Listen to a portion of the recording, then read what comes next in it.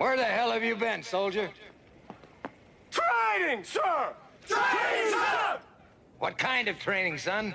Pizza training, sir!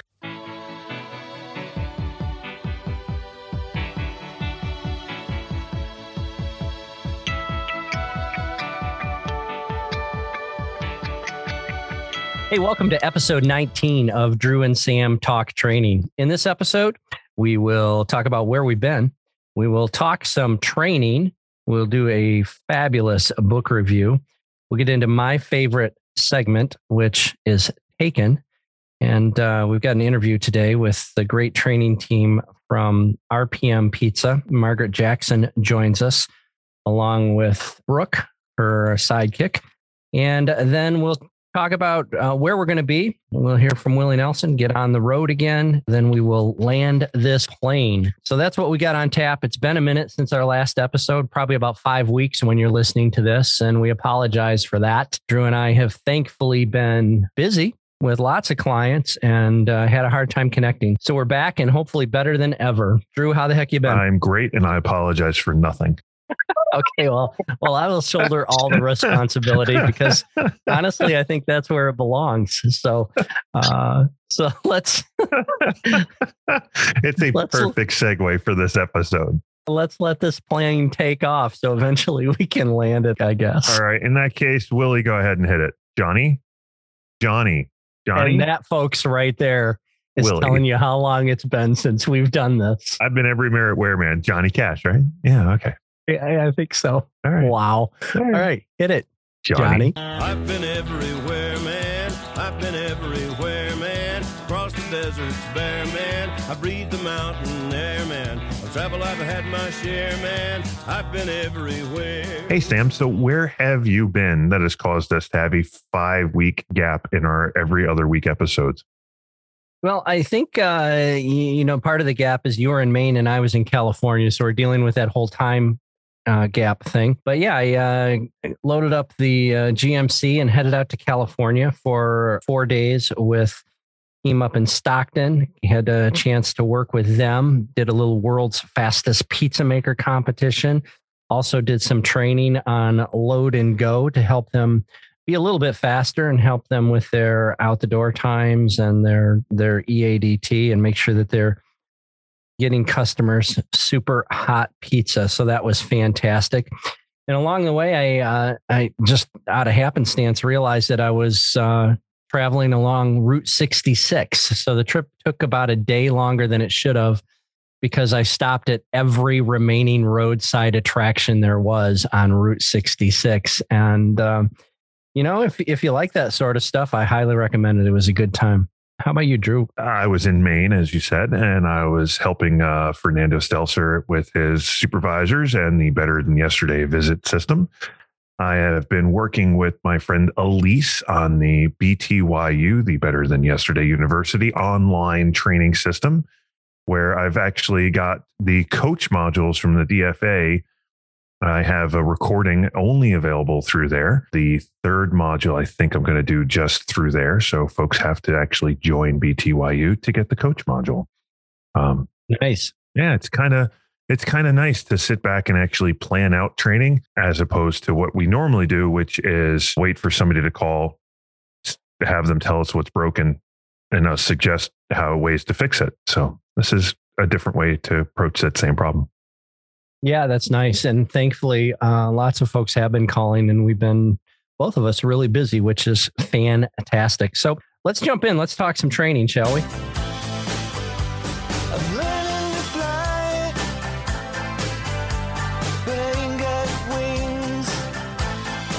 wings. To build off what you just said about sitting back and planning the training, I think today we should talk about setting some great expectations, especially on the basics. I think as people are getting deeper and deeper into, what are we, 19, 20 months into this whole COVID thing, people are getting worn out and they think their teams are getting worn out and they likely are. I'm not taking anything away from that. What I'm seeing some folks do is they're starting to let some of their basic fundamentals lax. They're starting to let some of their basic expectations lack. And I think what you're going to hear later on in the interview with Brooke and Margaret is they found that the people that aren't letting their expectations down at all are the ones that are having the least amount of problems with staffing. So I thought it would be a good chance for us to take this segment and talk about just the very basics of the industry and the very basics of Domino's Pizza and what made Domino's Pizza so great over the last 60 years. And that's PSI. And the reason I say PSI instead of the words is because I think some of our listeners might not know what PSI is because we have done probably a poor job of making sure that our folks know what the building blocks to the business are. So when I talk about PSI, of course, I'm talking about product, service, image. And to me, and I think we've talked about this before, Drew, but to me, image is the easiest one. It's all laid out in the standards in black and white. There is almost no gray area to image. I mean, I think you can make a pretty good argument for tattoos are still a little bit gray. You know, what is offensive, what isn't. We're not going to spend a whole lot of time on that. The Supreme Court figured that out. It's okay. Did they really? Oh, so small diversion. This goes back to the 70s and the Larry Flint movie where the Supreme Court said, I can't tell you what pornography is, but when I see it, I'll let you know. Right. I do recall that. And that's the same thing with the offensive tattoos. I can't give you a list of what offensive tattoos are, but when I see it, I will absolutely let you know. Yeah. And I think the challenge we have, especially with, and here we go diving down into this rabbit hole after I said we wouldn't spend much time on it. I think the challenge we have with tattoos is that I've rarely run into somebody that's got beautiful artwork on them that they think is offensive. People rarely permanently change their body with something that they think is offensive. So I think as leaders, what we've got to do is put ourselves directly in the middle of the road. And when we're making those decisions on would that be offensive or would it not be, we've got to think about all of our customers and what they see, not what's offensive to us or not. And I think what's really important is how you approach it when you find out one could be offensive to a customer. And that's you simply say, hey, listen, I think it looks great on you, but you got to cover it. And you leave it at that. You don't get into the ins and outs of why it's offensive or if it's offending you or, oh my gosh, why in the heck did you get that? And I don't think that's important. I would agree. Image for me is one of those, like, I agree with you. It's one of those easy ones to set, but it also is one of those ones that has to be set from the beginning. It's the little boy in the dikes, right? As soon as the water starts to come through, it's coming through everywhere and you're not going to stop it. And that's what image is. It's rare that you see a single solitary person that's out of image in a store. It's always the entirety of the store is out of image in some form or fashion, which leads me to this one. You might bring up tattoos. I bring up beards. I don't understand why we have like 3 and 4 inch beards. Doesn't make any sense to me. It's not my thing either. One of the things that, a supervisor said to me in one of my workshops, he said, when I am enforcing standards, my personal opinions are irrelevant. The only thing I care about is, are you in or out of standards? It doesn't matter if I like or dislike 3 or 4 inch beards. It doesn't matter if I like or dislike tattoos. It doesn't matter if I like or dislike fingernail polish. What matters is what's written in the standards, and it's my job to uphold those standards. So I think you're spot on. It's not even standards. Like, this is standard food safety issue. I can't have nail polish in food production anywhere. I can't have a 3 inch beard in food production anywhere. This isn't Domino's is being mean to me. No, this is like if you want to work around food, you have to do these basic things to work around food to keep people safe. And somewhere along the line, that message got lost because, oh my gosh, they might quit on me.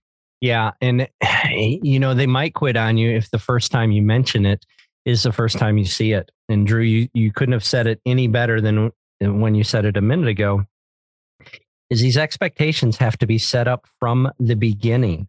We've got to make sure that during the interview process, we're setting full-fledged expectations. Heck, I don't know, maybe you could go back to virtual training event number 1 and listen to that whole thing on full-fledged expectations. But if you're not setting expectations from the beginning, then you're setting yourself up for very difficult, crucial conversations later because you never set the expectation. And now that somebody's out of standards, you have to have this conversation with them, and you have to start with teaching them what the standard is. And that's just a horrible way to go. We've got to do a better job of laying standards from the beginning, all of them. And I think what's really important is that, if a guy like Drew comes into your store and applies, and you don't see any tattoos, you don't see any facial hair, you see a gentleman that's a little bit more mature and pretty clean cut. Gray hair. Oh, you had to go the mature route with the gray hair. I get it. Continue on. Well, I didn't want to be like you and just call you old like you call me so many times. But besides that, you don't want to take a look at a guy like Drew or myself and say, they don't have tattoos, they don't have long hair, they don't have facial hair. I don't need to talk to them about things like that. When I'm doing workshops on interviewing, I say it doesn't matter who you're looking at, who's across the table. Your spiel should not be gender-based, and you should not have any preconceived notions based on what's sitting across the table from you. I tell everybody the same thing. When it comes to nail polish, I talk to men and women the same way. When it comes to facial hair, I talk to men and women the same way.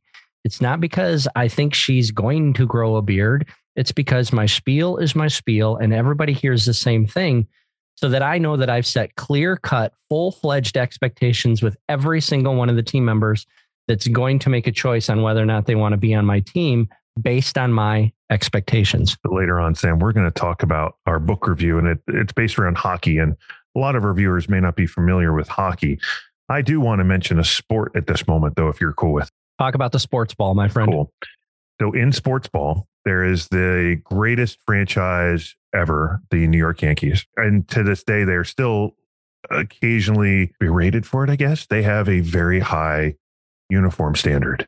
If you're a New York Yankee, you are still not allowed to grow facial hair. You're allowed to have a mustache, but no beard. Your hair is not allowed to touch your collar. It sounds like actually very similar standards to what used to be at Domino's years ago. And I tell this story occasionally in class when I understand that the folks are sports ball related. But there's a player who used to play on the Red Sox, Johnny Damon. And Johnny Damon had a 3-inch full beard and had a flowing monster mullet when he would play center field for the Red Sox. And his contract came up and he went to the Yankees and said, you guys pay a lot more. I want to play for you. And the Yankees were like, fine, shave the beard, shave the hair. And all of the sports prognosticators were like, there's no way Johnny Damon's going to do this. Johnny Damon completely did it. He completely shaved the beard and cut the hair and kept the hair short because day one, the Yankees said, you can't have that. What would have happened? I don't know. 6 months in, and the Yankees were like, hey, by the way, now we have all these commercials with you, like looking like this, and we're promoting you. Now we'd like you to shave and cut your hair. I think the conversation would have been slightly different. Oh, it would have been totally different. I mean, he would have immediately got on the defensive and said, this is not what I signed up for. I've heard about your rules, but you didn't tell them to me. So I thought I was the exception. And that's what the team members are thinking. And obviously Johnny Damon is making a little bit more money than our average delivery driver. That's just it though, right? He still had a choice because he could choose to go and work for the greatest organization ever and cut hair and shave and look presentable. Or he could choose to go play anywhere else, probably make a couple bucks less because the Yankees do pay people an insane amount of money. Our team members have that same choice. They could go and work at Uber and have what for a dress code? Nothing. Basically nothing. Yeah. Right? Please get dressed. It's a hindrance if you don't talk about it, if you only use the standard when you feel like it, if you only use the standard because your supervisor or franchisee is showing up later today. Or worse yet, OER is in town. That is like the worst phrase on the planet. Like, you want to watch my veins pop out of my neck. Tell me you've got to do something because I'm going to totally do. I can't hold it back now, Sam. You've unleashed this. I had a supervisor in a recent class tell me he had baking mats that were OER mats. And I said, okay, I know what an OER mat is, but I'm going to ask, what's an OER mat? And he goes, well, I keep a dozen mats for each store held back. So when the OER's in town, the clean, pretty ones are out and available. I'm like, cool. Your store needs to prep 28 twists tonight and they have 4 mats. Give them the mats. The thought process just makes me cringe. It makes my blood boil, Sam. I'm going to hold equipment back from you for you to do your job the correct way until the very moment you need to do your job the correct way. Then I'll give it to you, but not for the everyday moment. No, no, no. Only for this special twice a year moment. It's insanity. Sorry, we've digressed greatly off of expectation. But did we? I mean, the expectation is only do the right job when somebody around is going to grade you, when the reality is the most important graders are there every single day. The people that have money, the people that we are in this business to make happy. I mean, if I said it once. That supervisor, by the way, was the lowest OER average of the group. Geez, what a surprise. I mean, right? Shocker.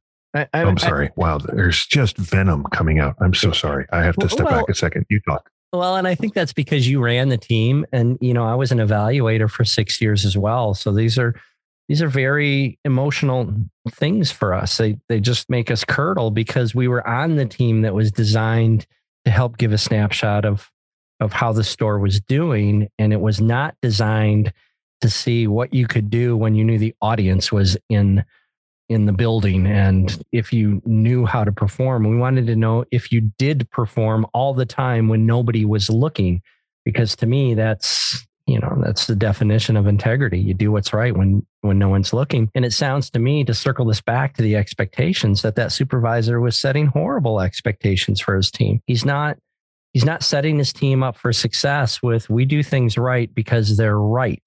And, you know, you already alluded to the book a little bit. You know, this guy, John U. Bacon, who was the author of the book, also interviewed Bo Schembechler. And Bo Schembechler was often known for saying, we do what's right. And what's right is not always easy. In fact, it rarely is easy. And Drew and I talk all the time about, we want to make your job easy. I think it's really important for us to define what we mean by that. Being a general manager is never going to be an easy job. But what we try to do is give you tips and techniques and put tools in your tool belt that will make the most difficult parts of the job easier. And that's handling the rush. That's making sure that you're ready for the rush, making sure that the rush is over as soon as humanly possible because you crushed it. That's what we're talking about when we talk about making your job easy. If you're looking for an easy job, you're in the wrong place if you want to be a Domino's Pizza general manager. But if you want to make that job easier and be more successful, then keep listening to the podcast and we'll keep throwing out some nuggets that will help make the job easier. So on Facebook, there's a franchisee. How you doing, John Glass? Come on the podcast. You know you want to. You want to talk to us. It's okay. Who posts a lot around that. He says it's not easy, but it's worth it. And I have to be honest, like that phrasing for a while drove me nuts. I want it to be easy. But to your point, Sam, that's just it, right? There's a difference between easy, like easy is sitting on my couch and playing whatever, insert video game here, right? Whatever the cool thing is this week. That's easy. I don't have to think. There's no expectation. It doesn't matter to anybody. Fine. But you're absolutely right, Sam. It's about making it easier, right? No one ever celebrates starting the car. Right? I turn the car on, the key goes in, it starts. However, my grandfather, he had a crank start Model A. And every time that car would start, and I was little, I was like 10 when he had this, maybe 8. But every time that car would start, man, it was like he won the Super Bowl because he would jump up, both arms up in the air because the car started. Because sometimes it didn't. And it just wasn't going to. And it was hard. There's hard that's worth it. And then there's making hard easier, but still worth it. And that's, man, setting expectations up front is hard. I have to have a conversation with you. I have to talk with you. I have to know what those expectations are. And then, oh my gosh, I have to follow them myself. And that gets hard. But it's so much easier than not setting the expectations, having your entire team be all over the place, walk out, leave, go across the street for a better 12 cents an hour. Like do what's hard because it makes your life easier. Let's kind of wrap this subject up with a tip for some of our listeners. And, you know, we've talked about setting expectations and the importance of that. And I think where we're at right now, again, 18, 19 months into this whole COVID-19 thing, I think we're at the place right now where people are saying, okay, I get it. I need to set expectations, but unfortunately, that's not what I've done. So what do I do from here? And I think it starts by going to your team members, either individually or in small groups, or, we talked a couple episodes before about a little pre-rush huddle with the group. And I think it starts with an apology from you. And I think it simply goes something like this. Hey, team, listen, I am so sorry. I've done a horrible job of setting expectations, but I've got good news. That stops today. And here are going to be the expectations that this team is going to be held accountable to, so that we can all be successful and we can start celebrating as a team instead of simply surviving as a unit through these horrible times. Gang, there are people out there that are celebrating as teams right now. There are people thriving in these teams, in our brand and other brands. And they're ones with strong leaders who are setting clear expectations and holding their teams accountable to those expectations so that they can celebrate victories. And there are people out there that want to work. And the people that are out there that want to work on teams that are successful, have expectations, and have leaders that listen to them and make them part of the solution and aren't simply complaining about things all the time. And I know there's a lot to complain about. I know there's a lot going on out there. I know you don't have one plate and it's overflowing. You've got 4 plates flying in the air and they're all on fire. I get all of that. You still got to be a leader if this is what you've chosen to do. Sam, we've had 2 virtual trainings and the listeners have told us they want more. And that's exactly what we should do. Let's give them virtual training event number 3. We'll do it on November 3rd. And Sam, in that one, I think we should talk about effective training, tracking, and performance coaching just in time for busy season. I love that. Let's stick to that $49 for the 2-hour event. And to register, you can go to trainwithbty.com. Sam, though, how about we give our listeners $10 off if they use the code podcast, because I'm feeling generous. I like that. Usually we've given 5 off, but for this one, let's do 10. It is the Christmas season coming up on us, so we're feeling a little extra generous. Again, that's a $10 discount. Use the discount code podcast. And where can they register, Drew? At trainwithbty.com. That's TRAIN with BTY.com. Do it today. All right, welcome back. We are going to do our little book segment today, and I think it's as good a time as any to hear from Burgess Meredith. Books, all the books I'll need, all the books I'll ever want. This week, we're looking at the book called Let Them Lead, Unexpected Lessons in Leadership from America's Worst High School Hockey Team, written by John U. Bacon, published in 2021. In fact, I think it just came out about 6 weeks ago. This guy's got 11 or 12 books, a couple of them on leadership, a lot of them on sports. And I don't recall why I chose this book. You didn't choose the book. Did you choose the book? Actually, technically, my wife chose the book. Did she? She saw it. It was John was doing a book signing at Nicola Books, a local Ann Arbor place. The reason he was doing the book signing there is because the high school is Huron High School here in Ann Arbor. Yeah. And it's the bookstore basically right across the street from the school. And my wife, Jody, saw the book and forwarded it on to me and said, I think you would like this. I said, my gosh, I think I would. And I told you we should do this. And oh my gosh, it's the best book we've read since The Energy Bus. It's amazing. So, Jody, thank you so much for that recommendation. So let's jump in and talk about the book, shall we? All right. So first off, I love the fact that he talks about having to beat Dexter. Dexter is the little town that Sam and I live in. And it just makes me grin every time, like 3 or 4 times in the book. He's like, we have to beat Dexter. We have to beat Dexter. I'm like, everybody beats Dexter. Okay. Has nothing to do with leadership. It's just me laughing at every time I have. Yeah, I don't find that as funny, being a 3rd generation Dexterite and you being a transplant, but I'll digress. I think what was great about the way the book was formed and was at the beginning of each chapter, there were bullet points about what the chapter was going to be about. And then at the end of each chapter, there were the same bullet points, but they went a little bit deeper. So it was kind of, this is what I'm going to tell you. And then he told you. And then this is what I just told you. So I thought that was, I really liked the way he put the book together. For those of you that are like me that occasionally skim, it was great because if you don't understand hockey. He gets a little bit into hockey, but not a ton. So don't let that be a barrier here. It is literally about how he treats the kids and asks them to do things. And the fact that he says it up front, this is what this chapter's about. Then he relates the fable, which isn't a fable in this case, it's a true story, and then wraps it up at the end. Makes it so easy on those of you that need to skim. It's nicely set up. That said, can we talk about expectations? I think we should, because, right off in the introduction, he says we worked together to change the way we thought, acted, dressed, worked, and performed in that order.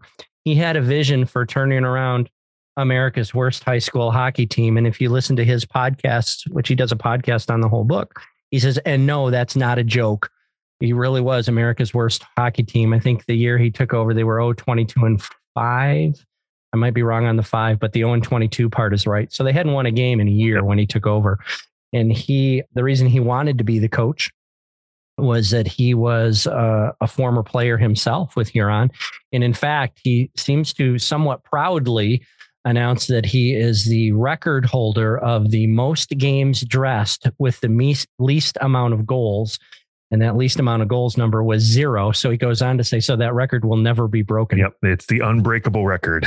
Yeah. So, he really wanted to change the way the team thought. And as I was reading the book, I couldn't help to think about his hockey team being very similar to some stores that may not be performing at a level they want to.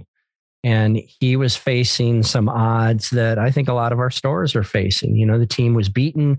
They were taking pride in, they were wearing 0-22 shirts and they had little chants. Their chant was winner, loser, 0-22s or something. Yeah. Yep. Yeah, it was crazy. So I thought that was really important. And then as far as the expectations piece, he said strong sense of belonging that grew from pursuing a shared vision. He was very much into the leadership style that I think Brendan Burchard has talked a lot about. And that's a leadership style of collaboration where you're coming up with goals with your team. It's not the old top-down leadership formula that worked well in the 50s, 60s, 70s, somewhat into the 80s, which was 100 years ago. If you want to be a great leader, you got to get your team on board. And I think he really did a good job of that. I like too, because it's about let them lead, but he's very clear in the beginning. They didn't know how to. So he had to do it. And sometimes he didn't step in. He just repeated until they finally met the expectation. And the one I liked the most was the exercise when they were doing stretching and he wanted the seniors to lead the stretching. And so he explained what the stretch was and that the idea was the seniors would call out all the odd numbers and the rest of the team would call out the evens. And it's funny in the book because he just does the whole, this shouldn't be that hard. Seniors go 1, everyone else goes 2, seniors go 3, everyone else goes 4. And it took them 90 minutes to do it right. Now, I share this, Sam, because a lot of times I talk about in the supervisor class, I talk about go fast to go slow or go slow to go fast, that you can walk in and I can tell you what to do because it's going to cut off the whole middle part, but it doesn't mean you're ever going to do it. And he basically says the same thing. I could have stepped in at any point and done it for them, but then they would never do it. And for me, that was one of those, like, I love this book. This is so key to what we're doing today kind of moments for me, because I see a lot of that today where instead of saying, no, do it again, no, do it again, no, do it again, image, product, pizzas, whatever, right? The leader comes in and says, you're doing it wrong. I'll just do it for you. And then tomorrow they're just going to do it wrong again.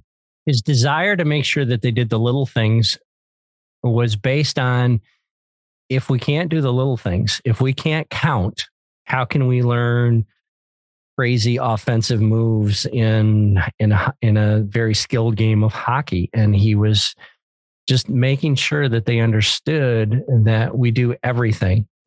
Again, we work together to change the way we thought, the way we acted, the way we dressed, worked, and performed in that order. And I think if you've got a Domino's Pizza team right now that's not necessarily performing at the level you want them to, you got to think about, first of all, are you leading the way you need to lead? Are you leading the way you would want to be led? And if you're not, you've got to change that first. You got to look in the mirror and make sure that you're doing that right. But then you've got to start thinking about things that are going on in the store. And for goodness sake, gang, if your team can't wear the uniform correctly, how can they possibly take over on cutting edge and do that right? Or how can they possibly wow the concern in 3 easy steps correctly? Or how can they possibly learn how to take an order correctly? If they can't wear the uniform correctly, you've got to start there, because that's the basic expectation that the brand has. It's an expectation that's in the standards, and it's an expectation that you should be clearly defining for your teams, so that when it comes time to follow up on it, it's very simple, because you have a simple expectation. And when we talk about the way they dressed, I mean, Drew, you remember this later on in the book, he didn't have to do any of the policing for the way they dressed. The teams were doing it for themselves. And the seniors who had gone through an 0-22 season and started to see things change and started to like what they see, started to lead. For me, there was absolutely no skimming in this book. It was a page turner for me. I couldn't put the book down. No, I didn't skim this one either, amazingly. Yeah, I found it very easy to read. We've talked about how we like fables. This was a true story. It didn't hurt that it happened, right in my backyard that I grew up in. There were references to people I knew. There were references to schools I knew. But most importantly, the leadership message throughout the book. I liked at the very beginning, you may remember this in the introduction. He said, this is a book on hockey as much as Rocky was a movie about boxing. Yep. And I thought that was amazing. So he's using the hockey to tell the story of leadership and how these young boys turned into young men. One of the things that I thought was really cool is he talks about the picnic he has every year. Yes. The bank. Yeah. Well, there's a picnic and the banquet, but yes. Yep. And where most of the players that he coached over the 4 years he were there come back with their wives and their children.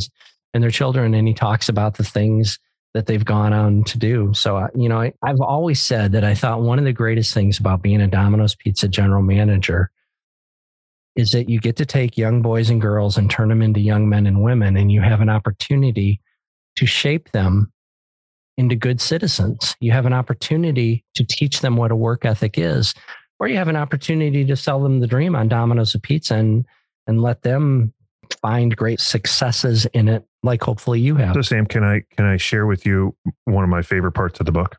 Please do. The introductory chapters where he's laying out what he's walking into and how he lays down his first sets of expectations. It's so key. Like, you're listening to this podcast, as soon as you're done, buy the book. And if you read nothing more than the first 40 pages, it'll help you tremendously. And it'll give you the time to read the rest of the book in a couple weeks, because he talks about things like setting the expectations doesn't mean your entire team quits. This was an 0-23 team with no expectations whatsoever. He comes in and he's like, we're going to be the hardest working team in the state, and we're going to start working out over the summer. And no one quit. Everyone showed up, because everyone that shows up wants to do a good job. Does that mean on your team, when you start to lay out these expectations, everyone will stay? No. But if they don't, that's okay. They don't want to be on your team. They want easy. And this isn't easy. It can be easier, but this is hard. And that was the other part I loved was when he was talking about the Navy SEALs are not the highest paid people on the planet. The Peace Corps does not pay you the best. It's a mission, and it's hard. And it's something that when you're done, you look back on it with, I was so happy to be there and be a part of it. So make it hard. Make it somewhere that not everyone can be a part of your team. Say this, Sam, because I taught a class with Chris Schlater's group where I went around the stores and we saw all these stores with like now hiring 12 drivers, now hiring 18 drivers. Well, okay, if I need a job, I can't be all 18 drivers. So I'm one of 18. How important could I be? And amazingly, when they took my feedback of just hire for one, because I, as an employee, can only be one person. So tell everybody you're looking for them. You're looking for that one person. And the amount of stores that were like, oh my gosh, we did it for a week and we had more apps in a week than we've had in the last 6. Yeah, because everybody wants to be that person. Everybody wants to be the star. Pick me. I'm the best person. I don't want to be one of a group. I don't want to be, who was it? Amazon, I think, came out this week, Sam, and said they're hiring 190,000 people for the Christmas season. Who wants to be one of 190,000? How important are you? Yeah, not very. In the book, John gets right into, we're the worst team in America, and we're going to be the team that no one works harder than. Everyone looks to and says, we won by luck this time because that team is that good. They work that hard and it shows. And who doesn't want to be a part of that? I think the other thing that was really important in his approach and probably had a lot to do with his success is he told the guys on his team that we weren't going to measure success by wins and losses. He had 2 rules on his team. And rule 1 was work hard. And rule 2 was support your teammates. And he said, as long as you live up to those 2 things, I will always be proud of you. And there were a couple of times where they were facing someone that had just walloped them the year before. And the game was really close and it looked like they were going to win. And then they lost in the last minute and his team was really down. And he came into the locker room and he said, I'm really proud of you. You worked hard and you supported your teammates. And that's what I asked of you. And that's what you did. And he was as supportive of them during losses as he was during wins. And I think I'd go out on a limb too and say that he was more supportive of them during losses than he was in wins, because much like in the 1 Minute Manager, I think it was, correct me if I was wrong on that one, Drew, but he was very much into looking in the mirror when things were going wrong and looking out the window when things were going right. And towards the end, he talks about leadership and he says, if you're going to be a leader, you got to take all the blame and none of the credit. If things go right, the team did it. If things go wrong publicly, it was your fault. Now, privately, you can go back to the team and you can address individual issues and you can do those things. But publicly, anything goes wrong, it's John Bacon. Anything goes right, oh, the team played well.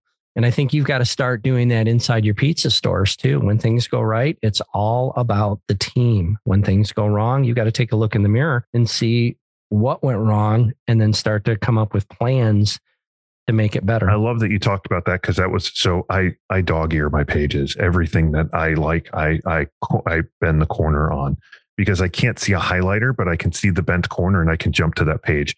I occasionally sticky note, but most of the time I'm not reading where a sticky note is, like on a plane. So I just dog ear it. And I had that page dog eared because of exactly that this team, they play Trenton. They lose, like, was it 16-2 or something like that? And if you know hockey, 16-2 is the equivalent of like 80-7 in a football game. Like it's a beating. And in the locker room, he just asked, did you guys work hard? And they're like, yes. Then that's all I can ask. So we lost. We did the best we could. We controlled what we could control. They're a better team. They're more talented. And next year it'll be closer because we'll keep working hard. And that messaging, every store has that bad night. On that bad night, do you throw all of your stuff out the window? Do you take all of the stuff you've worked towards and say, doesn't work when we're busy, so we're not going to do that? Or do you buckle down and do you do what you were trained to do? And can you come out and say, okay, this is what we could do a little better next time?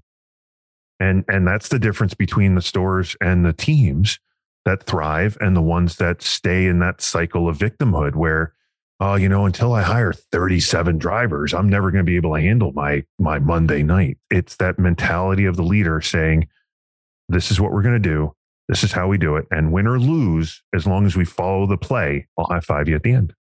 Yeah. And I think that's the key. If you look at last Friday night and you didn't get the out the door times you were looking for, or you didn't get the EADT you wanted, or your load times weren't what they want, I think the first question you've got to ask is, did your team work hard?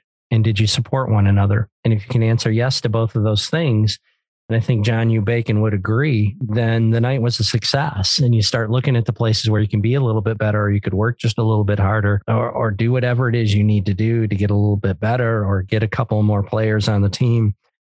But as long as you're working hard and supporting your team members, you've got to make sure that your team knows that you appreciate that. Because when we talk about staffing, and Drew couldn't have said this any better, the key to retention is keeping the people you got. So the ones we've got to make sure that if they went through a bad night and everybody worked hard and they supported each other, we need to make sure that they understand that's all we can ask for. That's all we want. Work hard and support your team. I think those two things were really, really important. I got one more thing I want to touch on in the book. How about you, Drew? No, go for it, Tim. John U. Bacon, one of the things he said before he took over the team was, yes, I've heard today's workers are lazy, sloppy, and selfish. But I'm here to tell you, they want discipline, they want direction, they want to be challenged, and they want to be led. And I'm here to tell you, I see the same things when I visit pizza stores.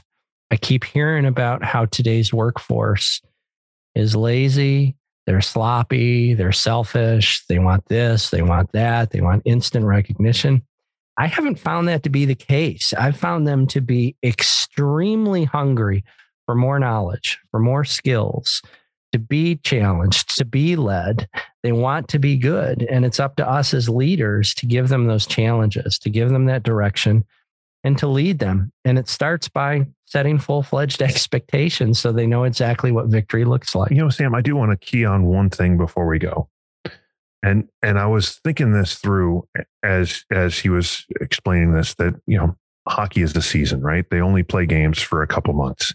And then they have the off season where they practice. And a lot of the practice, some of it's on the ice. But I don't know if you've noticed, but ice is hard to come by in July and August. So a lot of it is weight room and what they call dry land, because they're not on the ice. If you think to your store, let's be honest, right? A rush isn't every pizza. A rush is the dinner rush, right? We want to get to a place where every pizza is a rush, but we got to start somewhere. So when's your off season? When's your time to practice? When's the time when you have that 3-week insider go through 5 trays of dough so that they can finally stretch right, so they can do it correctly during the dinner rush and not impact the customer? When do you practice? And if you don't know, that's cool. Your team's probably not, which means your practice is occurring during the game, which is why it's so hard, because it's really hard to get better during a game. Find time to practice. Find time to take that team member aside, to have them do something with your guidance repeatedly, whether it's cheesing or stretching or topping or running or prepping, whatever that thing could be. Find that time to practice, because your off season is only a couple hours a day. And if you're not using that as that practice time, your rushes, your on season are that much more difficult. Yeah, I love what you just said there. You got to find time to practice. And I can almost hear some of our listeners screaming right now. There is no time to practice. I'm busy all the time. There's like 6 stores that are busy all the time. Come on. And maybe that's true. Maybe you just don't have enough people on your staff to find that time to practice. Or maybe as the general manager or an assistant manager, you're already working more hours than you want to. And finding time to practice would put on more hours and more stress. So maybe your time to practice is during the game. If you're a sports ball fan at all, I don't think you've seen very many coaches not coach during the game or not make adjustments during the game. And I think we've got some opportunities there. If you're side by side with your new pizza maker, you've got time to coach them during the rush. You've got time as they're putting the pizza into the oven to say, hey man, every bite is a meal. Let's make sure we get those toppings out to the edge so that the customer tastes what they ordered on their very last bite. You've got time to do that. The question is, are you making the choice? Are you making the hard choice to do that during the rush? Or are you just nose down into the dough, trying to get through that screen as quickly as you can and forgetting what we're really doing, which is preparing people's meals? We're not simply getting through the end of the screen. We're preparing people's meals. We are creating experiences that should last. We should be humanizing, as Jeremy Hill would say, we should be humanizing every single interaction so it becomes an experience, not a transaction. And if you're saying, yeah, Drew, I get that whole practice thing, that's great, but I don't have time to practice, then practice during the rush. Use what time you have to get them to be better. And for goodness sake, if you can come up with some dedicated practice time, that's the very best. When there's nothing else going on and it can be one-on-one practice time. You're about to throw 3 trays of dough out that are expired. Have them stretch it all. Have them do it while you're watching so that you can give them coaching. You've got to find ways to help them get better. And to John's book, Let Them Lead, It doesn't have to be you. It could be a great pizza maker teaching them. It could be a great CSR teaching them how to better handle a customer concern. It doesn't have to be you. You want to get to a point where the entire team is helping each other. And help me remember this, Drew. He talked about everybody on the team should be leading except the freshmen because they're just learning their job. Yep. And he goes into a part where, you hear in all kinds of leadership stuff, you've got to lead by example. I've taken that to the next level, I think. And I say, you can't just lead by example. You've got to lead by a good example. And then John takes it to a completely another level. And that's sophomores. We expect you to lead by example because that means you're doing your job. And then juniors, it was, you need to do your job and help other people do their job. And then seniors, you've got to do your job, help other people do their job. And he added one more thing that is escaping me right now. I know exactly what you're talking about, but I can't think of it either. But yes, that was the whole point. Was it wasn't just leading by example. Like leading by example was like the starting gateway. Yeah. And that was for sophomores. And seniors was this whole kaleidoscope of leadership. And that's why this book is so awesome. Can I just tell a quick story? Please do. I'm in Maine last week, and we're part of the BTY visit system. Is the supervisors pick things they are going to go in and fix. And one of the stores had a food issue because, food prices go up. So it's easier to waste faster and yada, yada, yada. Right. So we go in and of course the solution is we have to use scales because that's what every solution is when it comes to food problems, it seems. And so I'm working with this gentleman on the make line, and cheese was the number one issue of waste in this store. The gentleman I'm working with, he's trying to cheese and he's using one hand, and it's taking him like 30 seconds a pizza. I'm like, dude, come on, you gotta go faster. Please, God, go faster. Please, God, go faster. And so I had some fun with him and said, okay, can you do something for me? And he's like, okay, what? I'm like, every time you hit the correct ounce on this pizza, what I want you to do, like, you ever hear Ric Flair? And he's like, yeah. And he's like, oh yeah, I can totally do that. So he's like, woo. I'm like, no, it's gotta be louder. Like, I want them to hear it outside. And he's like, all right. So the next pizza, he literally hits the right amount and he goes, woo. Within 30 minutes, every team member in the store wanted to weigh out cheese and woo. You're going to hear us say this in the interview a little bit later with Margaret, and John mentions this in the book. It seems like every successful team has got something that from the outside looks stupid or silly, or why are you making a fool of yourself? And going, woo, when you weigh the cheese from the outside looks silly and stupid. But oh my goodness, here's another story of where people see something and they want to be a part of it because they're doing something crazy. And what's really challenging, and I found this in my development as a facilitator, that it's very difficult to try new things because you're always worried about what people are going to think. But it seems like every time I try something new, I feel better after I've done it. People are more engaged in the learning. You had this guy woo in the store, and now everybody wants to do it. Get out of your comfort zone, gang. That's where the learning really starts to happen. And that's where your teams are going to start to lead. And I think, as you go through the book, and John is very clear about it, I did everything that conventional wisdom told me not to do. And they said that I had to coddle the players and go to their every whim and not hold them accountable to product, service, or image. And yet I set very high standards and nobody left the team. And we went from 0-22, the worst in the nation, to, I think he said he was 51st in the country and 4th or 5th in the state, and competing with the best teams all the time. And you've got to set standards if you want to be great. And if you don't want to be great, I'm just going to say it. What are you doing? What are you doing if you don't want to be great? All right, Sam, we have really talked about this book for a while now. So let's put it out. Where's this book going, Sam? So for this one, for me, obviously, absolutely no possible way it's going in the donation bin. I don't see this one sitting on my shelf anytime soon. I think for the next couple of days, it's going to be on my desk because I want to go through a couple of the passages again. But for me, this one is not only going to be in the backpack, but I'm going to see if I can do something special for the listeners. One of the coaches that was with John was actually a high school classmate of mine. So I'm trying to make a connection with the author. And I'm going to try to get 10 to 20 autographed copies of the book for our listeners. So it will be in my backpack, and I'll be giving this one out because I think it's just a fantastic read. The story is marvelous, but more importantly, the message about leadership is terrific. How about you, Drew? Where are you putting this one? Well, I don't have a connection to the author. So do I get a couple of those autographed books or are you just going to hold out on me? Well, yours is going to be the first one, Drew. Aw, I usually don't put books in my backpack because they're heavy. It would weigh too much.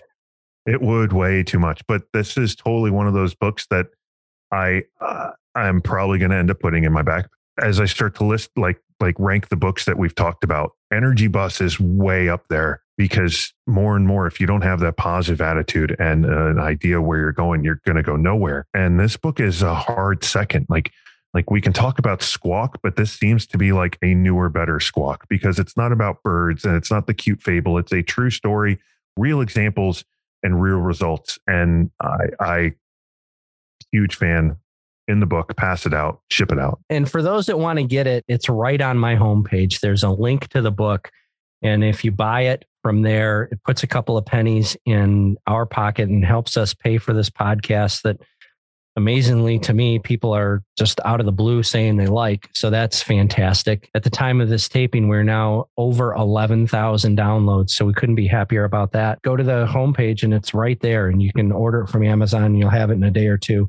And it's just a fantastic read. Right. With that, Sam, I think it's time to do your favorite segment, Taken. Take it away, Liam. I do have a very particular set of skills. Skills I've acquired over a very long career. So, Sam, what is it you're taking from the stores? This came from my recent trip to California. And you said it today and you've said it before. And that is sometimes you've got to go slow if you want to go fast. And one of the participants in the world's fastest pizza maker was actually a supervisor. And I pulled him aside after the first round and he had made it to the second round. And I said, tomorrow, I don't want you to win. I want you to make perfect pizzas because as a supervisor, you shouldn't be the fastest pizza maker in your organization, but you should absolutely exemplify perfect pizzas. So he looked at me and he's like, yeah, that makes sense. I can do that. So we get to the next day and I was the judge. I wasn't the timekeeper and I'm watching him and it looks to me like he's going slower and he made much better pizzas the second day than the first day. And lo and behold, his time was faster than the day before with no penalties and just amazing pizzas. And he ended up winning. And it was funny when the last competitor had gone, and he actually had the fastest time, even though I told him, I want you to go slow and make perfect pizzas, which he consciously did. He looked at me like he thought I was going to pull him outside and yell at him for winning. It was hilarious. That's awesome. But I looked at him and I said, I just Jedi mind tricked you. I said, I wanted you to focus on quality because when you do things right the first time, you don't have to spend time fixing them. So you made better pizzas today than you did yesterday. And yet you went faster today, even though you were trying to go slower. And he just stood there for like 30 seconds. And he looked at me and goes, oh man, wow. And I just think it's so important. If we teach our folks how to do things right, then the speed will come naturally. Whereas if you're trying to get them to go fast, they're going to make mistakes and it's going to take longer because they're going to have to fix things. So my taken is just a carryover on what Drew says so often and that is sometimes you got to go slow if you want to go fast, because if you don't have time to do it once, you certainly don't have time to do it twice. So my taken, I want you, the listener, to build on what you're hearing today. Take something and make it yours. And if it's goofy, it doesn't matter. Make it into a mantra in the store, whether it's John's, work hard, work for the team, support the teammates. That's it. Work hard. So anytime they had a bad day, did you work hard? Yes. Well, then say it, like work hard and like do something, whether it's every time you weigh out something and it hits the number you want, you woo like Ric Flair, right? Do something that the outside world might look at you and go, well, that's kind of kooky, because you know what? That's going to have people apply. You're going to pull people in who want to be on your team because they look at that and go, oh, that looks kind of fun. So let your freak flag fly and do something fun for your team that is repetitive, that doesn't make them go, oh my God, he's making us do it again, but makes them go, oh my gosh, he's making us do it again. Let's go. Let's go. I think that's amazing what you just said, Drew. And I'm just going to build on it just a little bit. And I'm going to do a name drop for you too. I think when you choose one thing that you're going to make yours, don't worry about going from where you are today to where you want to be next year. What you should be looking for is incremental, sustainable improvement so that you can be better than yesterday. And if you continue to do that, if tomorrow is always better than yesterday was, a year from now, you're going to be in an amazing place. And, just one hit back to the book. I mean, it took him years to take the team from where they were to where they wanted to be. And it was sustainable, incremental improvement that helped them get to where they want to be. So Drew, great take, and I love it. But let's hear from our sponsors. Sam, we've had 2 virtual trainings and the listeners have told us they want more. And that's exactly what we should do. Let's give them virtual training event number 3. We'll do it on November 3rd. And Sam, in that one, I think we should talk about effective training, tracking, and performance coaching just in time for busy season. I love that. Let's stick to that $49 for the 2-hour event. And to register, you can go to trainwithbty.com. Sam, though, how about we give our listeners $10 off if they use the code podcast, because I'm feeling generous. I like that. Usually we've given 5 off, but for this one, let's do 10. It is the Christmas season coming up on us. So we're feeling a little extra generous. Again, that's a $10 discount. Use the discount code podcast. And where can they register, Drew? At trainwithbty.com. That's TRAIN with BTY.com. Do it today. All right. I think it's time for us to talk to our fabulous guests. So let's start with a little Stevie.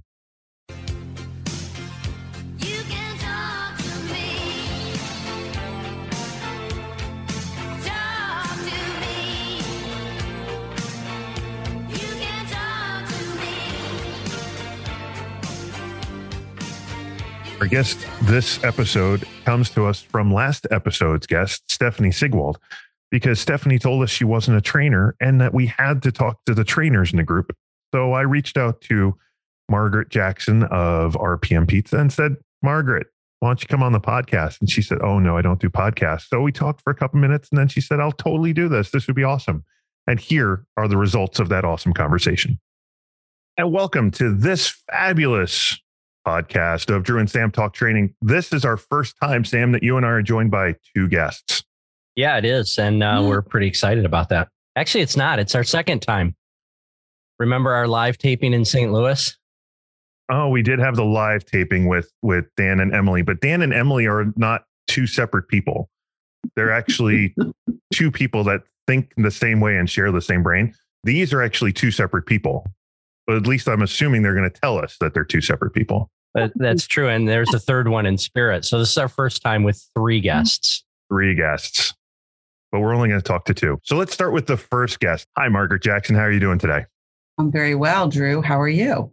I am fantastic. And Brooke Fleming, you're joining us as well. How are you doing today? Doing great. All right. I usually start the interviews off with the fabulous first question of tell us your story. So Margaret, why don't you start? What is your Domino story? How is it you come to us today?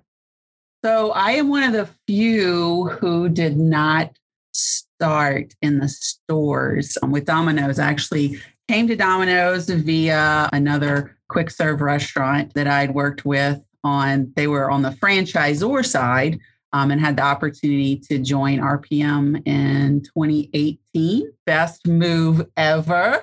It's been a great ride. Training is the passion.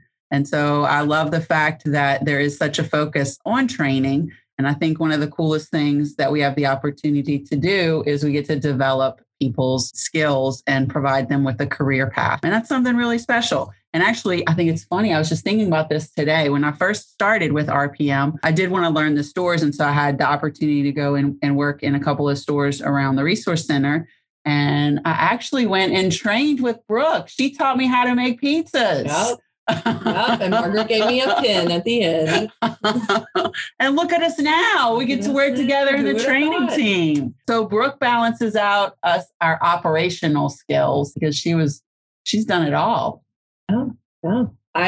So I started about 7.5 years ago now, and I started as a driver and moved up pretty quickly to an assistant manager and then stayed there for about 5 years. And then I promoted to a general manager and was a GM for about a year. And I moved into training about 11 months ago, almost a year now. Yay. Yeah.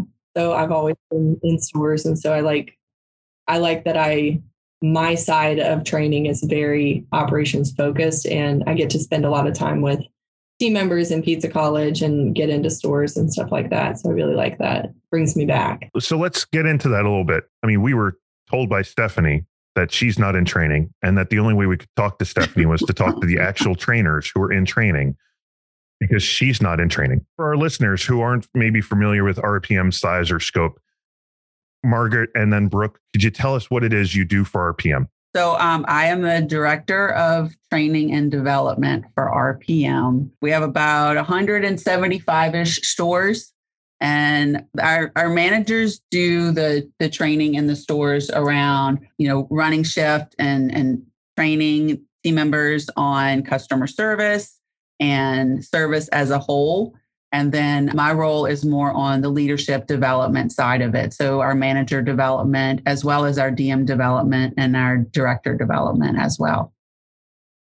So I work a little more closely with assistant managers. And so I teach Pizza College classes. My title is training manager. I get to go into stores and try to identify shortcomings that we have in team member development. I give a lot of feedback to supervisors, district managers, stuff like that, and really try to motivate our team members to develop their own skills and then kind of see the value in training their team. But I work really closely with assistant managers and then general managers as well. And then we have our phantom member of our team who's not here with us today. That's Megan. And Megan focuses primarily on content, but she's been with RPM for, I believe, 11 years. And then we have Stephanie, who is not an official member of the training team, but she is more of our liaison because Stephanie knows everything that is happening in Domino's, and she shares that, which is helpful so that we can kind of game plan on how we can all work together to accomplish things. But I don't know why she doesn't. Stephanie is very creative and innovative. That's awesome. And not a trainer. and not a trainer.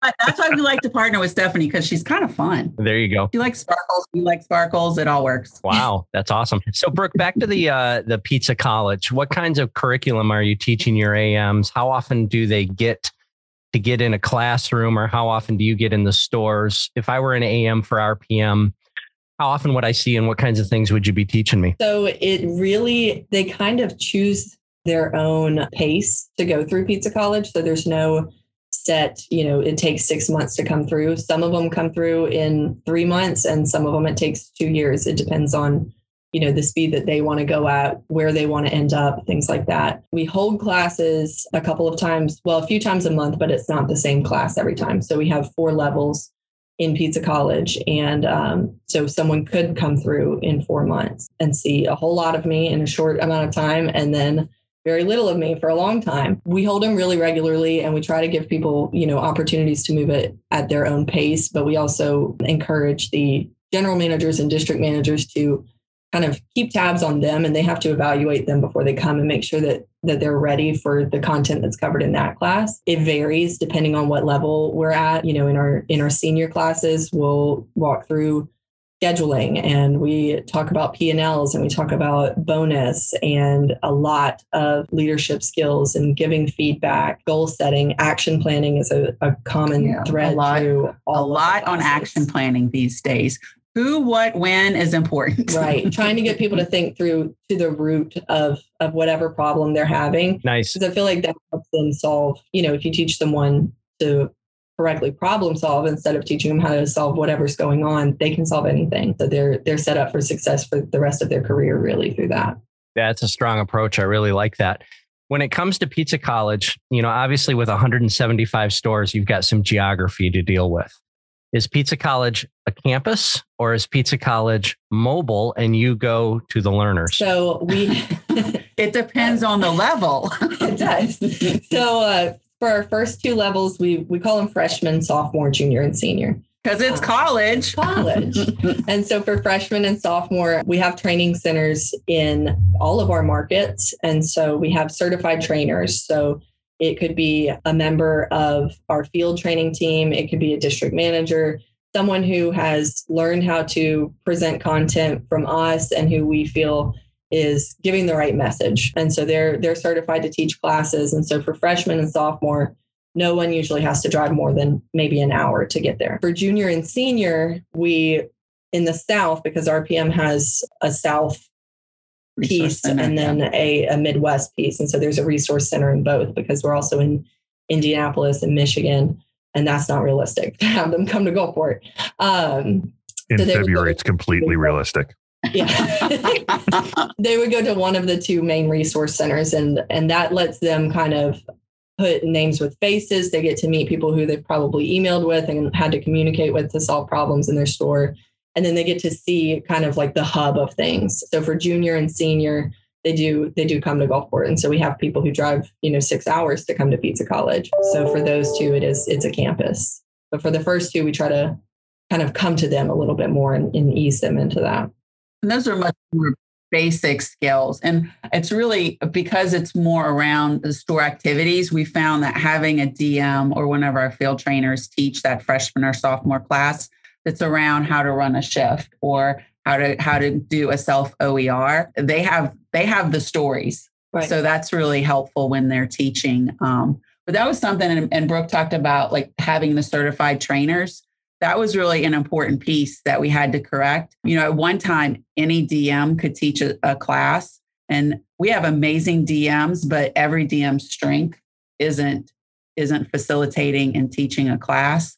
And so once we recognized that and we started doing certified trainer classes that were less around how to build a PowerPoint and more around how to engage the room, we got so much feedback, positive feedback from folks about, wow, like the team members are getting so much more because the folks who were teaching the classes, they really liked doing it. So that's kind of a thing. Amazing when you like what you're doing, you do it better. Right?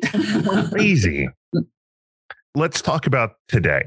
Yes. I don't know if you've noticed, but there seems to be a lot of mumbling about staffing shortages today. Yes. And what I found is when folks say they're short-staffed, then they tend to hire whoever, barely train them because they're so short-staffed, which usually means folks don't want to attend a class because I can't spare them for the class. So how is it you guys are getting through that? Are you seeing that? How are you dealing with the training and staffing issue? We actually haven't seen much of a dip in the number of attendees coming to class this year compared to last year, compared to 2019. But some of that is because when you come to class, you get a pay increase. Folks are figuring out how to make that work. And we also offer the classes on Tuesdays and Wednesdays when it's typically easier for our stores to staff because the volume is a little lower. We have seen challenges, and Brooke can speak to this the most. The mental state of our team is definitely in a different place. When you go and visit stores, the culture is suffering a little bit because the folks who are working are kind of, they're burned out because they're working a lot. And so, what we really decided to do is we started looking at, who are our stores, and we use turnover as a measurement. So and that's measured on the store's scorecards. It's also something, we get a report every week, a turnover report that we take a look at as well. But we looked at that information to see who are our stores with the lowest turnover and what are they doing that might be a little different than some of our high turnover locations. And I think a lot of it all went down to the culture of the store and the GM's attitude around it all. And so, as we started talking to folks, we started to hear kind of the same thing from all of these folks. So first of all, interviewing matters. And so, what you're asking in the interviews is a part of it, but also that the person who's conducting the interviews is trained to do interviews. And then during that interview process, really setting a good, clear picture of what the expectation was in the store. And even some of that, I was just talking to someone the other day who said, they had to change some of the questions and the picture that they were painting to the folks they were interviewing because our customers just aren't as nice as maybe they've been in the past. And they wanted to be upfront about that during the interview that, this is some of the stuff that you might encounter. we're going to help you through that. But I just, we want to be transparent on what that looks like. And so, interview is important. And then that first day experience is super critical. And then, you think about the group that we're hiring, a lot of them, it's their first job. So if they get their schedule and they don't like it, rather than going and speaking to the manager, they just don't show up anymore. So it really became apparent that our managers had to take extra steps to ensure that the folks that they were hiring, that they were communicating to them, more than ever to make sure, are you good? Do you feel like you got the training that you needed? Is this the schedule that you expected? Just really kind of taking the extra time to do all of that. Now, again, talking to these folks, they're frustrated.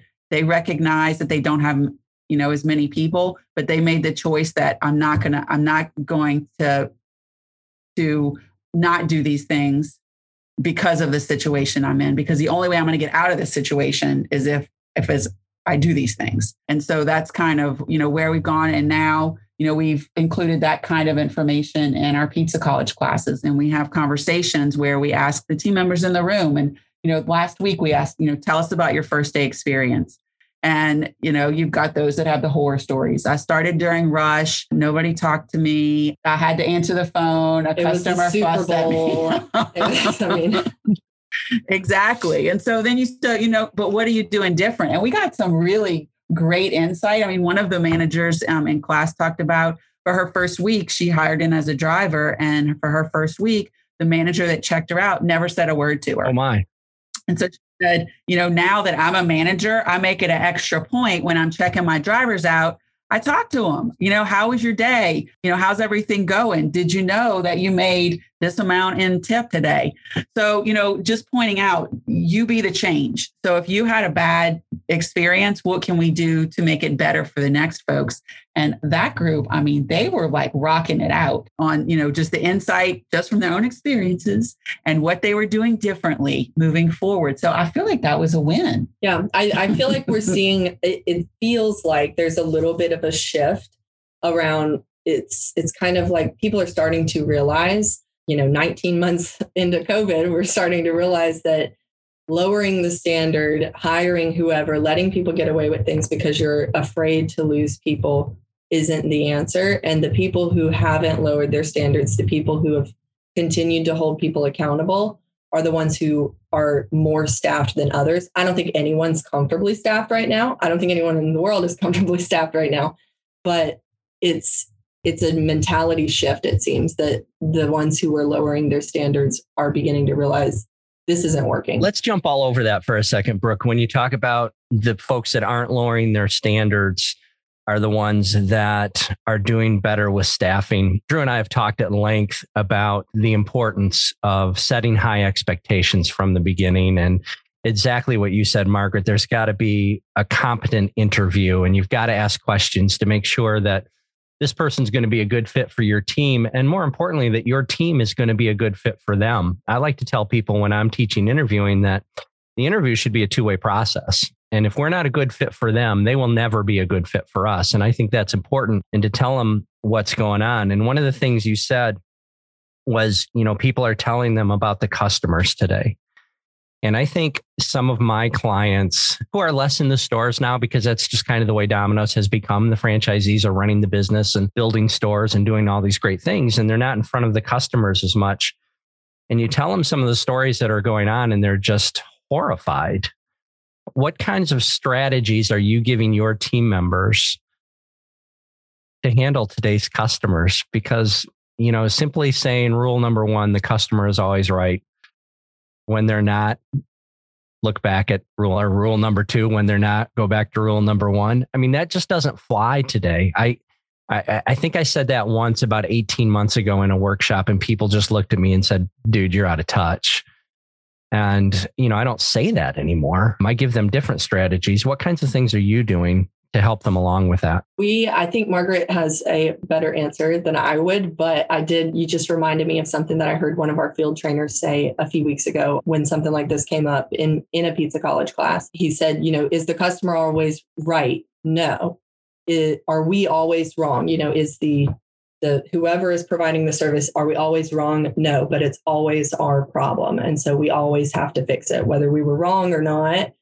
it's our issue, because if we lose the sales, that affects us. That doesn't affect the customer. And so I thought that was a great way to put that. It's not always our fault, but it's always our problem, and it's always our responsibility to fix it. I like that a lot. I had a district manager in a customer service workshop say, the customer's not always right, but it's always our job to fix it. But more importantly, if we just fix it, we don't have to deal with them as long. That it takes much less energy and much less time to just give them what they want and get on with our lives. And I found that message is really resonating well with today's frontline team members. It's not so much we want you to do it because it's the right thing. We want you to do it because it'll make your life easier and less stressful, and you won't have to deal with Karen for as long. We've always been really fortunate at RPM. Glenn's philosophy has always been to do, to take care of that customer. And he's, no question about it, do what you need to do. But we're also really fortunate here because we do have a safety and security director by the name of James Virgil. And James he recognized early on that this was an issue, and he really started promoting doing some de-escalation training.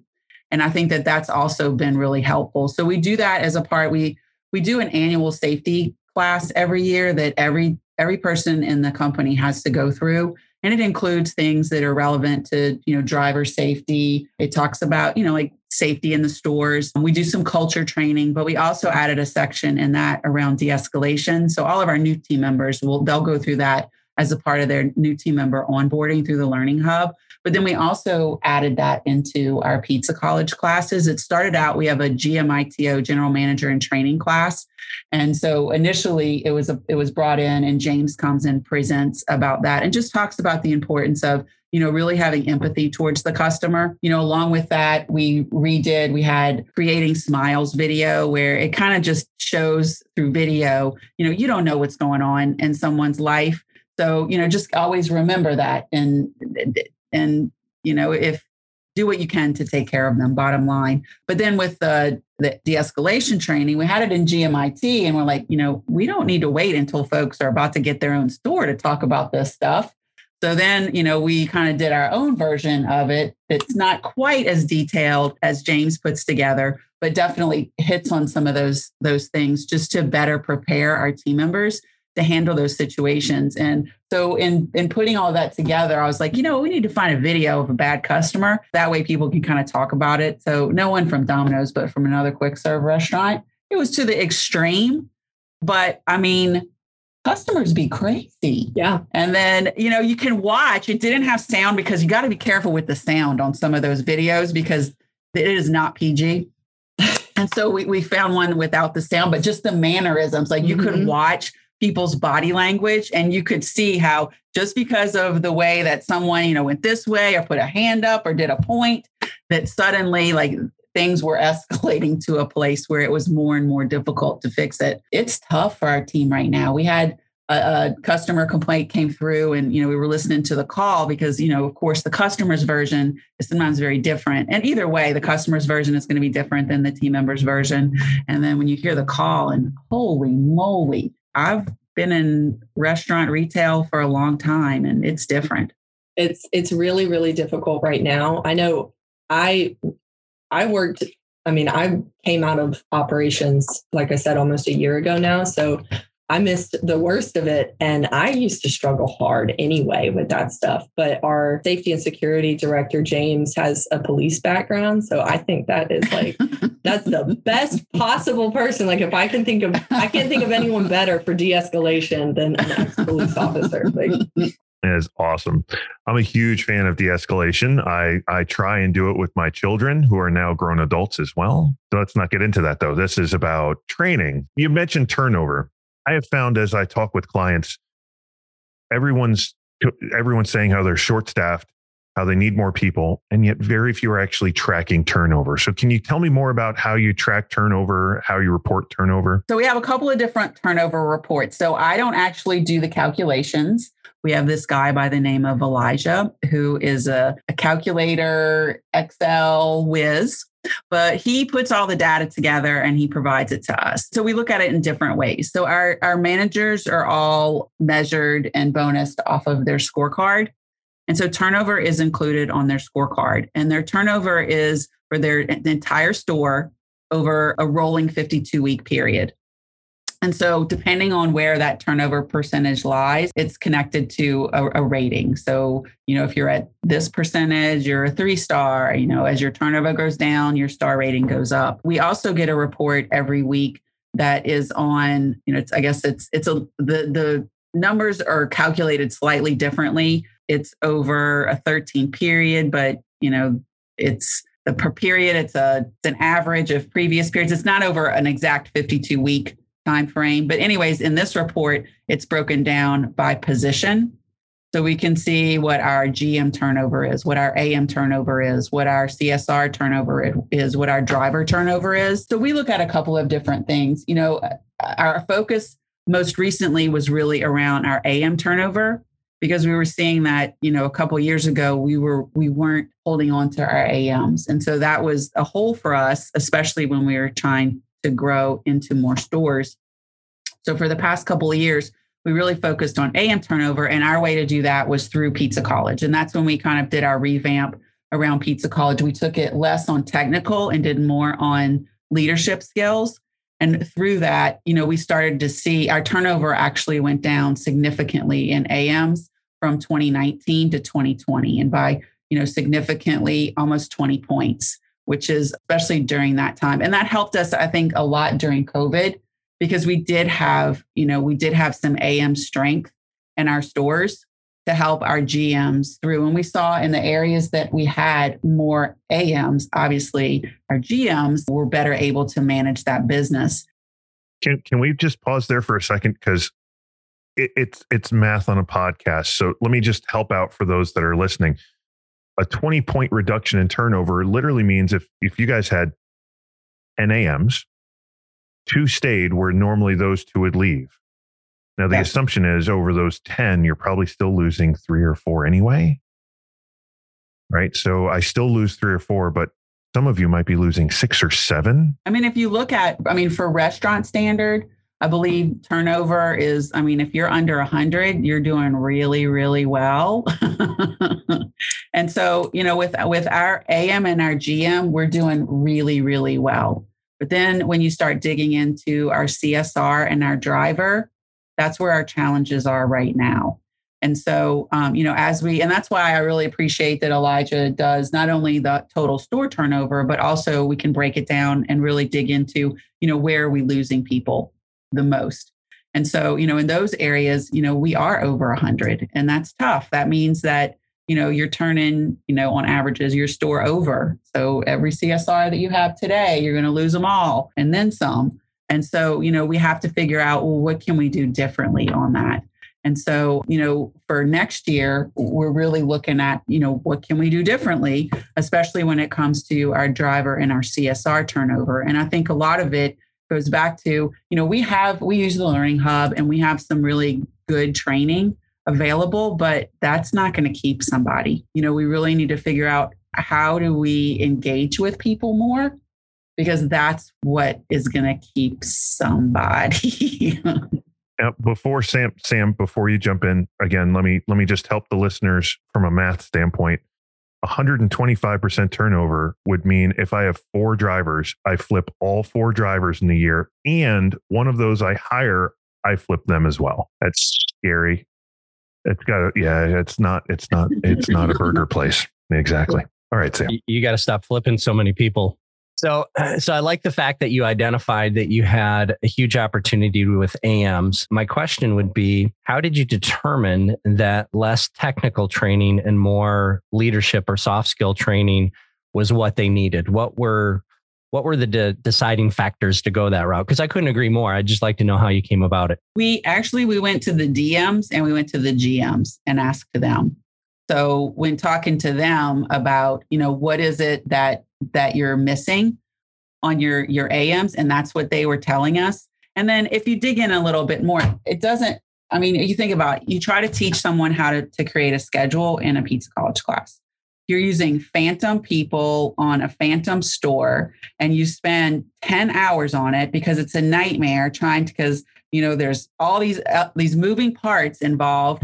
So you spend all this time and then you send that team member back to the store. And what have they learned? They learned that they hate making the schedule. That's what they learned. Whereas, now we set it up to where before team members come to senior class, they have to have demonstrated that they can create a schedule, because it's better for them to learn how to make this schedule in the store with their manager, with their volume, with their team members. And then when they come to us, we're going to talk to them about what are you looking out to make sure that that's the best schedule that you can make. Are you using this report? Are you looking at we use SPLH? Do you know what your percents are around that? So more on, in the action planning part of it. So we found by doing that, our managers were retaining more, and they were able, and also allowed us to do more discussion and case studies. Brooke does a lot of case studies where she'll pull information together and then break the room into groups, and they'll have to have conversations about it and then present that to the rest of the group. And so by doing that, because we do surveys at the end of our classes. And of course, Pizza College is fun. I mean, they're out of their store. We feed them well. We do the cheer. We play games. So, our ratings have typically been pretty good, but they continued to get better when we made these kinds of adjustments. And then the feedback that we were getting from the district managers and the general managers about the motivation of their AMs and what they were coming back with, that was how we kind of measured. Something that I think that our group is pretty good at is we make decisions based on the end user needs. And so we have a lot of DMs, of GMs, and even AMs that we rely on to get feedback to kind of guide us along the way, along with, what we're measuring ourselves to. I mean, obviously, if we do something and we don't get the desired results, we can't continue down that path forever, no matter how much fun it is. So that's also a thing. That's fantastic. Drew, what do you got? I love the fact that you guys are looking at what you're doing. So here's the question I have for you. I know from past work with RPM that you guys track a whole lot of stuff. Are you tracking how long your team members are actively training, whether it's a CSR driver and AM? Like how long are they on Learning Hub, or how long are they in class? So we do track our driver training. We look at that more so because our drivers can't they can't be unlocked until they've completed their training. CSR has been a challenge for us, and that's something that we're going to spend a little bit more time on for next year, because we just haven't figured out the incentive or how to impress upon folks that training for CSRs is important. And then how do you track the hands-on side of it? So there's still some pieces that we need to figure out, because we like the 70-20-10 model. And so thinking about, it's only 10%. And this comes up all the time, folks, everything, folks aren't doing this, we need to put it in Pizza College. Well, Pizza College is 10% of how they're going to learn it. So, where is it being modeled outside of Pizza College? And so, that's something that we're challenged with, is how do we measure that? We don't track all of that. Elijah doesn't have a report on the time spent. We do have a pretty good idea of the time spent on the 10% anyways, of their training. It's just how do we figure out the rest of it? So Margaret, for our listeners, tell us about the 70-20-10 model, what that is for those that aren't familiar with it. Sure. So it's a training model that when someone is learning something new, you would want to chunk it into 70-20-10. So 10% is formal learning. That would be, in our world, the Learning Hub or Pizza College classes. And then 20% would be that peer coaching. So coaching guides from the Learning Hub, that would be the 20%, where you pair someone up. They have a guide on the side who's giving them feedback throughout, or they're, watching someone do something. But where people really get it all is in the 70%, which is the on the job. But that doesn't just mean that you let someone go on their merry way and just do their deal. You'll have to continue to give them feedback. But if you think about, for someone who is new to something, and let's say you let them go and do it themselves, and then you touch base with them and perhaps they did something incorrectly, what they learn when they do something wrong, but then you give them feedback on how to do it correctly, that's just the best. Folks never forget that stuff. So what I hear you saying is watch 10 minutes of video, practice with me next to you for 20. Yep. And then practice on your own for 70. But it's not like I've left. I'm just a little bit further away. Yes. That's amazing. Don't you love that? I feel like we've heard this someplace before, perhaps in the same room. I don't know. Maybe. I didn't make it up. Maybe. No. And I'm fairly certain I mentioned it probably on podcast episode 3, Sam. Oh my goodness. And I didn't even listen to podcast 3 yet. Man. We're like this, wow. Right? You got some homework to do, Margaret. No kidding, right? I got stuck on the purple dishwasher. Yes, Purple monkey dishwashers. Yeah. Everybody gets stuck on purple monkey dishwashers. This is Drew and Sam Talk Training, and we've had a lot of guests on, and very few have actually talked about having a training culture. You guys seem to have an actual training culture. It's probably not something you stand up and say we have a training culture, but you actually have training for everything and for everyone. And it seems like you follow up on it. I assume if you follow up on it, there's good behavior. When you do the training, there's probably some reward. And if they don't do the training, there's probably some stick in the background as well. So could you tell our audience how you guys reward for attending training and what happens? Or if they choose not to attend, what may happen? Well, as far as rewarding, I mean, obviously when you attend training, you get a promotion and then you get a pay increase. So there's that. And if you don't, then you don't. But I like how you said that together. That was spectacular. If you don't attend training, then you we didn't don't. Even practice that. But some of the things, and Brooke has done a really great job with interjecting some special things into training. When folks graduate from senior class, I mean, she does extra things like people go nuts for swag. And I know you're probably talking about bigger stuff, but it doesn't have to be the big stuff, right? So socks. The socks fly off the shelf. I mean, we can't keep enough of them. But she also writes them a note. And I think that that's so special. So she'll sit down and she'll write every single one of them a personalized note congratulating them on their training. And then you play music, like graduation. We have a ceremony. We dim the lights. We play the graduation march. They get a diploma.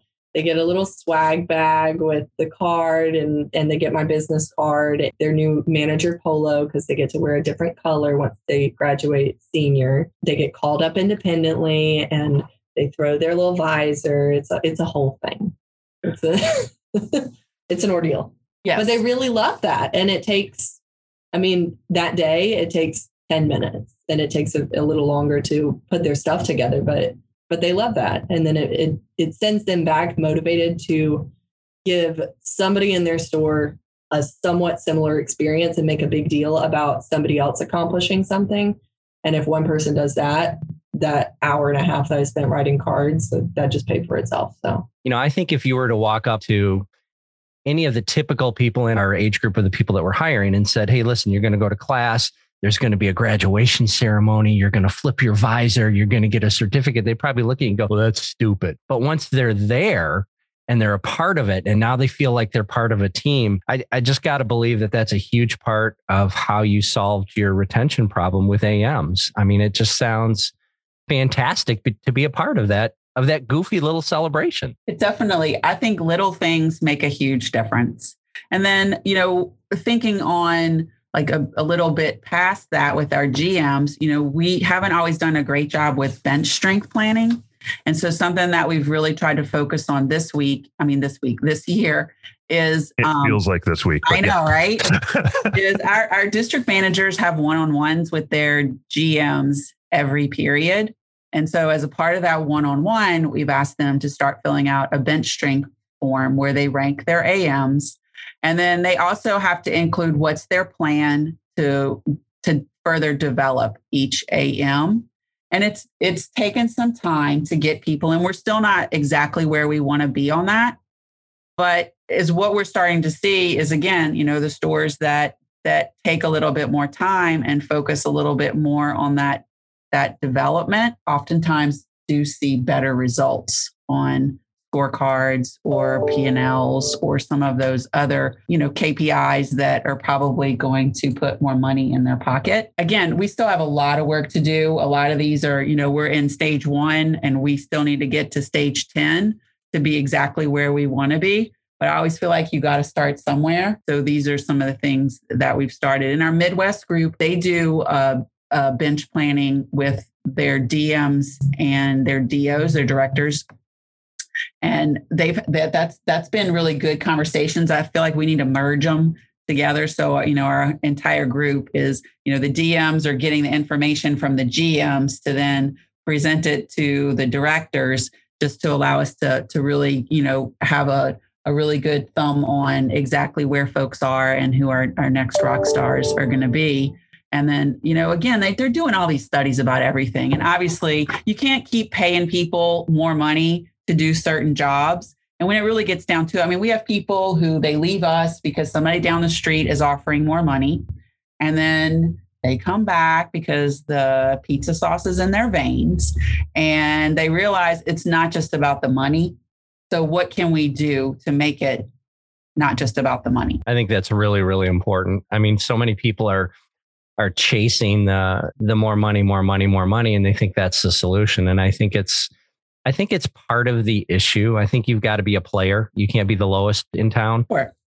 You have to be. But I think if you're the highest in town, you probably have the highest turnover too, because you're trying to buy your team. Exactly. And I think Domino's as a whole, and definitely at RPM, we do have this amazing dream to sell. There you can start. Look at Brooke. She started as a driver, never considered this to be the place that she wanted to. I said multiple times. I said it over and over. I'm not going to work for Domino's forever. Y'all look at me. We're never going to let her leave. Okay. So there's that. But it happens. Like you hear that story over and over and over again. And I think that's something that's really special. Again, I've worked other places, and I remember the first thing when I came into RPM, I'm like, wait, what? You have people who have worked here for 30 years, for 20 years. It just blew my mind. And yeah, it's crazy that people stay. And so it's because of the culture side of it. Talking to managers a lot recently about, what are you doing to, have fun with your team or to appreciate your team. So we're in Louisiana and South Mississippi. And so we like to cook down here. They have some amazing food events going on, but it started with the manager bringing something in. I was talking to a manager in Baton Rouge a couple of weeks ago. She talked about, I like to feed my team. And, now it's turned into something really big. And it started off, she brought a crock pot of food. And then from there, another team member says, I really like to make this. And then now it's a potluck. And her team looks forward to that. And people just don't recognize the value in little things like that. And so, those are the kinds of stories that we share in Pizza College classes. Mm-hmm. I had a manager who I worked with when I first started over here, and she used to make peanut butter and jelly sandwiches for her team. Now, I love a good peanut butter and jelly sandwich myself. They're not hard to make, but when you talk to her team, they're like, oh my gosh. And this one time she told us if we did this, she would bring us all peanut butter and jelly sandwiches. And they talked about that for years, about the time brought peanut butter and jelly sandwiches. It's crazy. I think our teams would be very well served to understand how important the value is in the little things. Hey, listen, Drew and I want to be very respectful of your time. And we just got one more question for you. And this is going to be a new question every interviewee is going to get. Margaret, your eyes right now are getting big as pies. It's crazy. Yeah, this is crazy. Gosh, we're so nervous. This is what we were waiting for. Yeah. So this is my question, and it's simple. And Brooke, I'm going to give it to you first, and then Margaret, you can answer it second. Thinking back over all your years, who is your favorite teacher? I have to pick my general manager when I was hired in. I had the same GM from when I was a driver to when he promoted and I became the GM of that store. And so he taught me everything that I know now, and he held me accountable. He held me to a higher standard, and he believed that I could be better than I was. and made me do it. Like whether I wanted to be better or not, like we talked about de-escalation, my struggles with that. And that is who made me turn that around and said, you know, if you ever want to have a career here, you have to fix that or it's not going to happen. And I think that it takes a lot of insight and just caring enough about your people to get to know what they even care about and what would motivate them. Because had he not known that now I want this to be a career, you know, my opinion had changed at that time. And I was planning for a career path here. If I wasn't planning for a career path, that would have been the wrong thing to say to me because I don't care. I don't want a career here, but he knew enough and listened enough to the entire team to know how to motivate them. He held me to the standard that he knew I could be at, not necessarily I thought I should be at. That's awesome. I love that answer. Margaret, how about you? See, I'm going back to back in the school days, because I had this teacher, I don't know. And when I was in high school, I was kind of all over the place. You know, when people say, what did you want to be when you grow up? And I mean, at one point, I wanted to do weird stuff. Like I want to be a stock market person and work on the floor, or I want to be an actuary. Like who even knows what that is? Right. But I was like, oh, that sounds super fun looking at numbers all day long. 6 years old. I want to be an actuary. No one actually said that. I mean, I was like 15, but yeah, close enough. And so, you know, I come from teachers, right? My sister's a teacher. My mom's a teacher. My grandma's a teacher. I wanted to be anything but a teacher. And so, you know, but I think I had that her name was Miss Roussel. Miss Roussel was the one who kind of sat me down and helped me understand, you know, like, what is it that you really like? And what is it that you're really kind of drawn to? And perhaps make some decisions based on that. And that I think always stuck with me because the things, you know, like I feel like teaching as a whole, like you have it or you don't, right? So you can learn some things, but to love it, kind of going back to the certified trainer stuff, you have to love either watching people grow and develop, like you were just talking about with your manager. There has to be a little bit of that passion for it. And I think she really helped me recognize that I had that.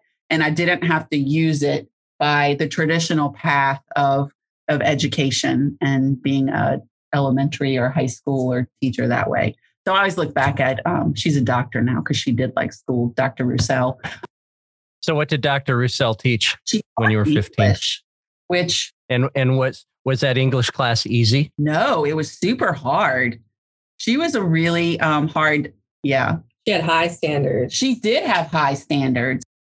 So let's just reflect for a second on both of your answers. You both said your favorite teachers had high standards and held you accountable and made you work hard. And earlier on in the interview, you said that the leaders that did not lower their standards were the ones that were having the least amount of problems with turnover. I think I see a pattern. Tough love.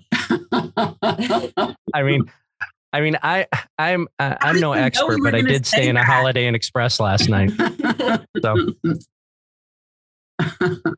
all right. Since Sam has said the Holiday Inn Express joke, I'm going to come in and say thank you so much for your time.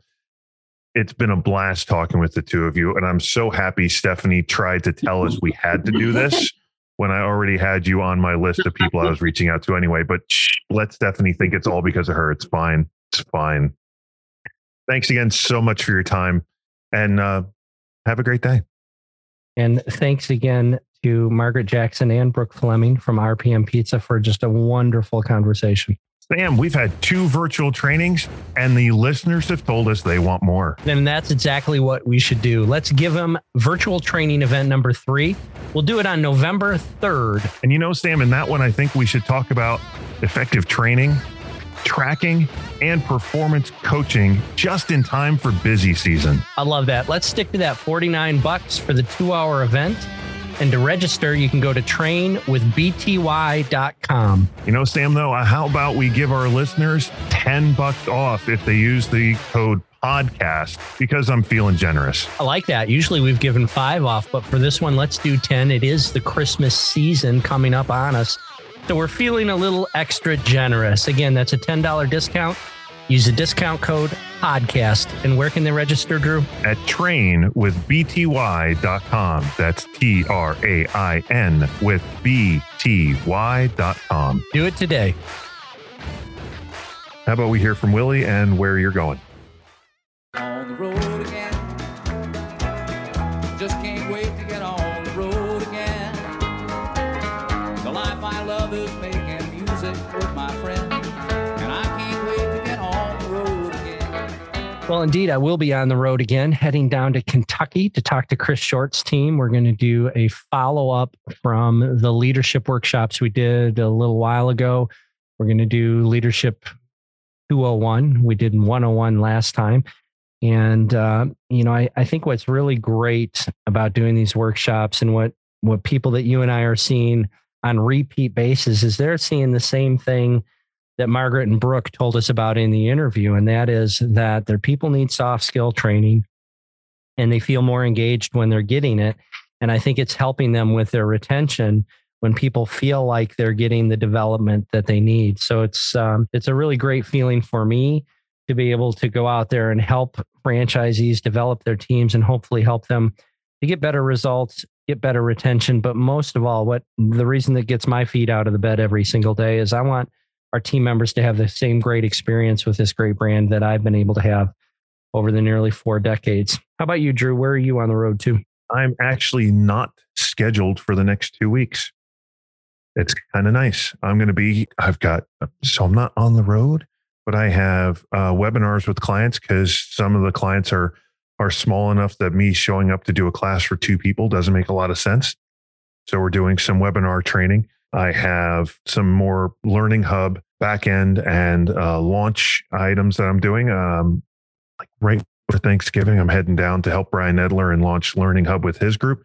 And I'm working with my friend Elise, as I said in the beginning, on BTYU and some more leadership courses for that. Excellent. Well, thank you so much for listening. We would absolutely love it if you shared these episodes with your friends. Like them, follow us, give us some stars, because believe it or not, that stuff really helps. This has been episode 19 of Drew and Sam Talk Training.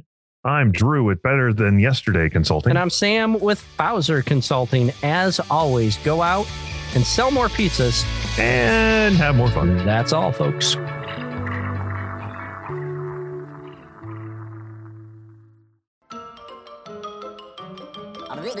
That's all, folks.